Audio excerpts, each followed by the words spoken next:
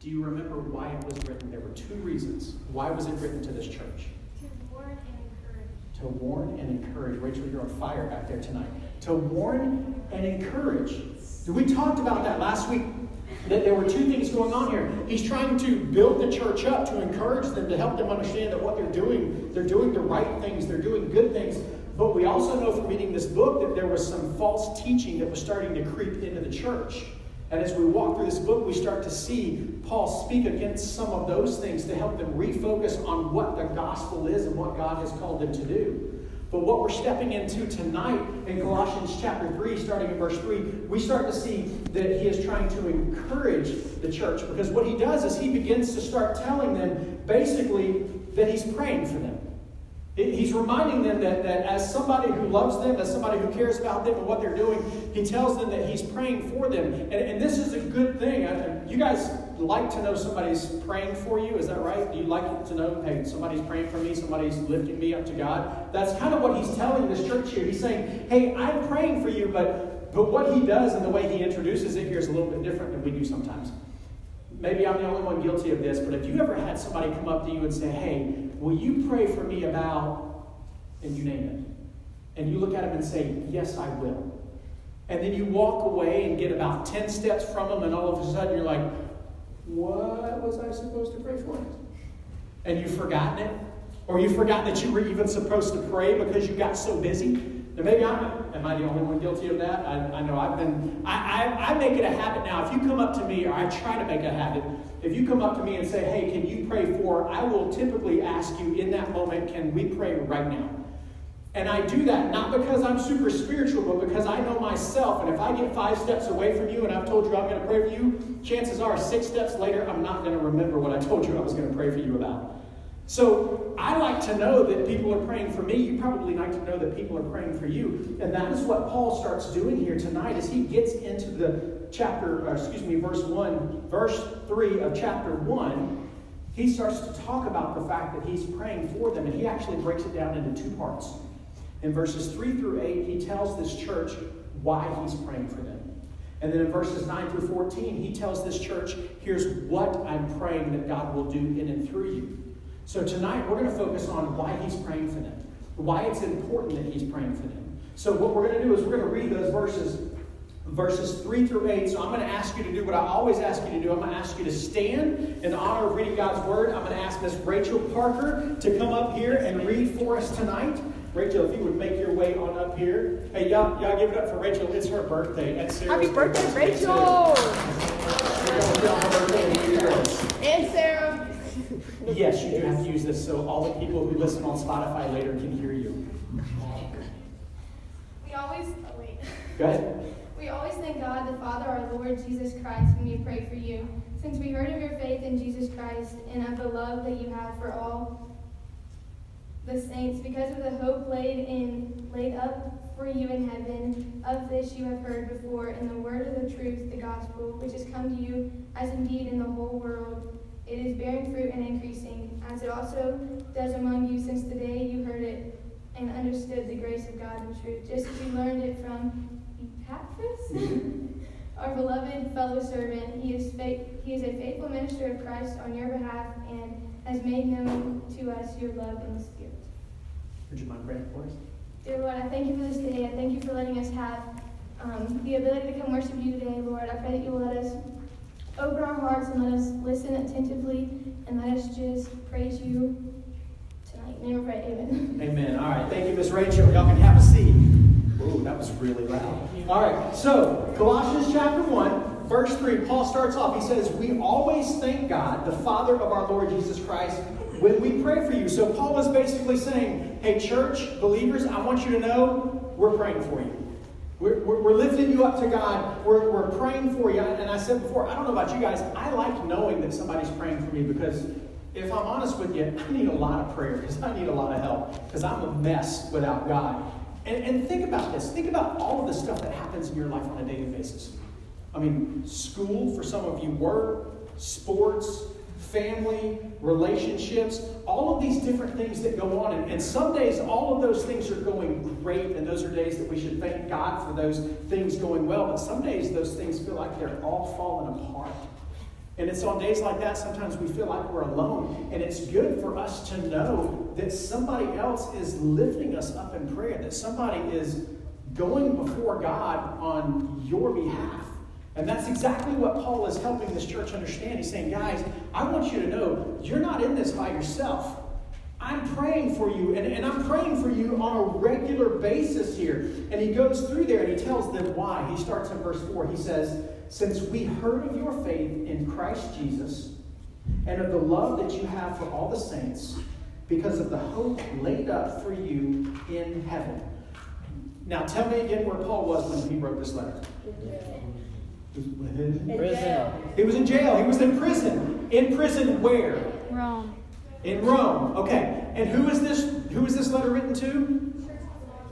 The church at Colossae. So Rome, where Paul is in prison. Church of Colossae. Anybody know how far those two places are apart? Far. Approximately. Pretty far is a good guess. Again, I'm looking for numbers, specificity. What are the numbers? Anybody have a guess? Wait, what was that? 3,892 miles. No, that's a little too far. Bring it a little closer. 1,840 miles. We're getting closer. We're getting closer. It's about 1,300 miles. Approximately 1,311 miles in between those two. Now, think about that for a second. During this time, there are no planes. Okay, you can't get into a car and knock 1,300 miles out in a couple days. You can't get on your computer or your phone or your tablet or whatever and shoot an email to let people know what's going on. You've got these two places that are 1,300 miles apart. And yet what Paul is saying right here is he says in verse 4, since we heard of your faith in Christ Jesus and the love that you have for all the saints because of the hope laid up for you in heaven. This is a big deal that Paul, in prison in Rome, over 1,300 miles away, has heard about what this church is doing. About their faith in God. About how they're loving the other believers in the church. Paul isn't just writing them saying, hey guys, good job, and moving on to the next thing. Paul is working to encourage this group, saying, we're praying for you. And he says those specific details as to why he's praying. He says, because he's heard of their faith in Christ Jesus. This is another way of Paul reassuring him, saying, I have heard that you have learned and understood and accepted the gospel of Jesus Christ. He's telling them, you guys, you've heard the gospel of Jesus, that you were a sinner, that Jesus died on a cross to forgive you of your sin because you can't do anything about your own sin. And you've heard that and you've repented of your sin. You've confessed that sin to God. You've believed and you've put your faith and your trust in Jesus. What Paul is doing is he's connecting himself with them as a brother in Christ. And he's saying, you guys have put focus and attention on that vertical relationship with God. Remember, we talked about briefly last week that when it comes to your relationship with God, there's two aspects to it. There's the vertical and there's the horizontal.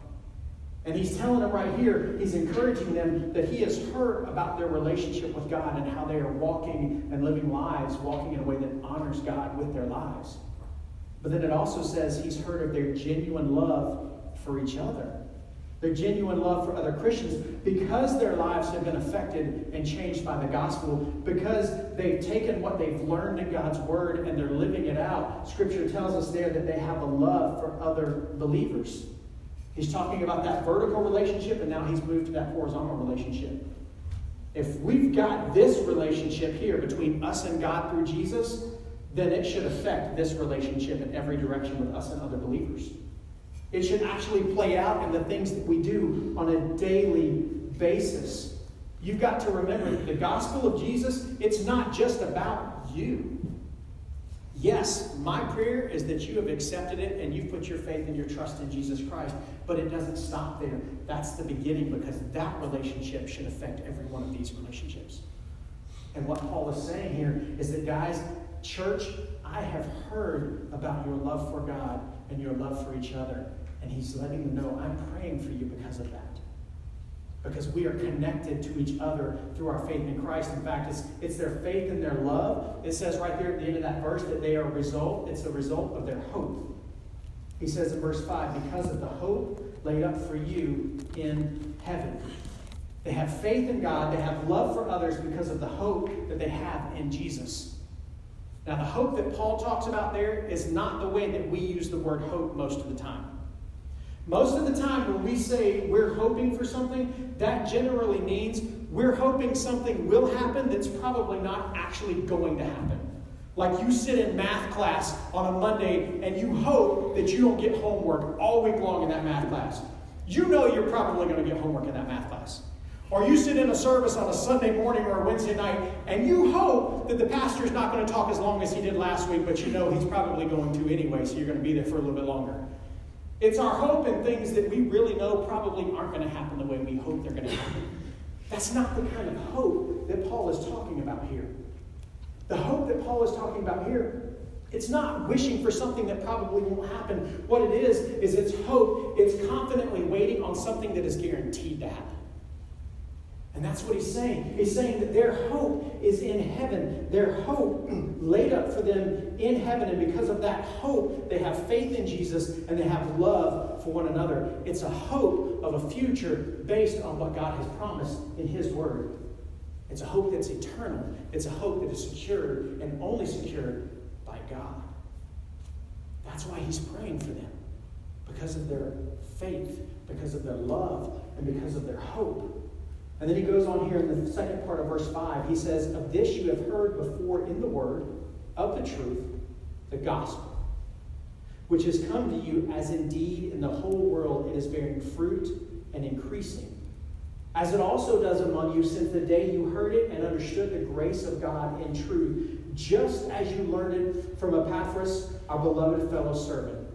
He is a faithful minister of Christ on your behalf and has made known to us your love in the Spirit. He says they have this hope, they have this faith, they have this love because they have responded to the gospel, which Paul refers to here as the word of truth. He says they've heard it, they've understood it, and it's brought change to their lives because they're living out what they understood. What they've learned about God has changed them, and it's changing the people all around them, around the known world at that time. And they have the opportunity to experience that, to be a part of that, because somebody shared the gospel with them. He even names it here. It's that guy Epaphras. I say this all the time. I would love to see one of you try to name one of your children one of these names we see in Scripture one day. I want to see it play out. Epaphras. He said Epaphras is a guy who shared the gospel with you. And because he shared the gospel with you, you've put your faith in Jesus. You have love for each other because you have hope in something that's eternal. And he did that because he was faithful to what was entrusted to him. And he's commending this man for doing what God has called him to do. In fact, he's the reason that now Paul has heard about what this church is doing. This guy, Epaphras, not only shared the gospel, but now he gives us the indication that he's the one that's brought word back or gotten word back to Paul in prison so that he knows what is happening in this church. Paul says these are the reasons why he's praying for them. He's praying to them because of their commitment to the gospel and their love for each other. And you and I are called to pray for each other for the exact same reasons. Think about that for a second. You're not called to pray for somebody just because you know them well, or just because you heard they might be having a hard time, or just because you know them slightly. We are called to pray for each other as brothers and sisters in Christ because we share a faith in God and because we're supposed to have a love for each other. That's why we pray for other people, not because of what they can do for us, not because of what other people will think if they know we're praying for them, but because we're called to lift each other up in prayer and to encourage each other. I mentioned before how encouraging it can be to know that somebody is praying for you on a regular basis. Some of you in here, you know a lady who's one of our senior adults by the name of Miss Cynthia Gwynn. Some of you have no idea who she is. When I got here just a little over 4 years ago, the first time I ever met Miss Cynthia, I was down in the refuge one morning. I think it was a Tuesday morning. She had been up here for senior adult Bible study. And I didn't know she was in this side of the campus. And I walked into the refuge to do something down there in the sound booth. And when I walked in, the lights were off. But Miss Cynthia was walking up and down the rows in the refuge and touching every chair. I was like, hey, Miss Cynthia, what are you doing? Because she's like just kind of wandering around in the dark, and I'm thinking, is everything okay right now? I don't know if she's lost. I don't know what's happening, because I didn't know who she was. And she introduced herself, and she said, I'm just in here praying over these chairs because I'm praying for these students. And it hit me then that woman, most of you have no idea who she is. Never met her, couldn't pick her out in a lineup. I have no idea. And yet she's praying for you. And she's never met you. But she's lifting you up. To know that somebody is praying for you, that is lifting you up before God, that is something that is encouraging. And that is what Paul is trying to do right here. You guys see this bucket right here? Anybody know what these are? Cards. These are prayer cards. These are cards just like the ones that were in your chairs that you came in tonight. We started putting these out about 3 years ago on Wednesday nights, and we haven't done it every Wednesday, but we've done it some. There's over 400 filled out prayer cards in this box.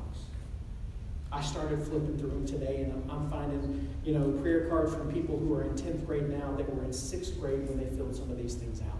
Yes, I held on to all of them. And I do hold on to all of them, because here's what happens. When you turn these in every week, on Thursday morning I sit down and I pray for you. And if there's another adult in our student ministry that you have a good relationship with and it's appropriate, I will send them a copy of your prayer card confidentially so they can also pray for you. I don't do that with all of them, but I do that with some of them. You see, guys, we do that as leaders, we do that as adults, because you need to know that no matter what's happening in your life right now, even if you don't ever turn in a prayer card, someone is praying for you. Because there are other believers in this church, in this body, that love you and that care for you. And even though they don't know you, they know they're connected to you through Christ. So they lift you up and they pray for you. There's over 400 cards in this box. I know because I counted them. It took a while. But every one of these has been prayed over. Guys, prayer is a powerful thing. And we don't do it because of what we get out of it. We don't do it because of what someone else will think of us if we pray for them. We do it because we are connected to God and we are connected to each other. That's why Paul prayed for these people in this church. He didn't know them. He didn't know their names. He didn't know the things that were going on in their lives, but because he was connected to God, he was connected to them. So he lifted them up in prayer. And that's what I want to encourage you to do tonight. As we get up, we're going to pray in a minute. We're going to sing 2 more songs. But when that first song starts, here's what I want to ask you to do. If you are physically able, I'm going to ask you to pray a little bit different tonight. We've done it before. I'm going to ask you to get on your knees before God. You can do it where you are. You can come up here to the altar and do it in front of these steps. And I want to encourage you and ask you, pray for the other believers in this room tonight. Now, I'm willing to bet there's people on the other side of the room, or maybe even 2 rows from you, and you have no idea what their name is because you've never even talked to them before. But if you're here tonight and you've put your faith and trust in Jesus, and they've put their faith and trust in Jesus, you are connected to each other because you are connected to Him. And Paul tells us we need to encourage each other. We need to lift each other up in prayer. So my challenge for you tonight is spend a few minutes. Don't stand up and sing immediately. Spend a few minutes and pray for the other people in this room. Because when we do that, we all get to know somebody's going for us before the throne of God and lifting us up. And we are not doing this life alone. We are not doing this walk, this faith thing alone.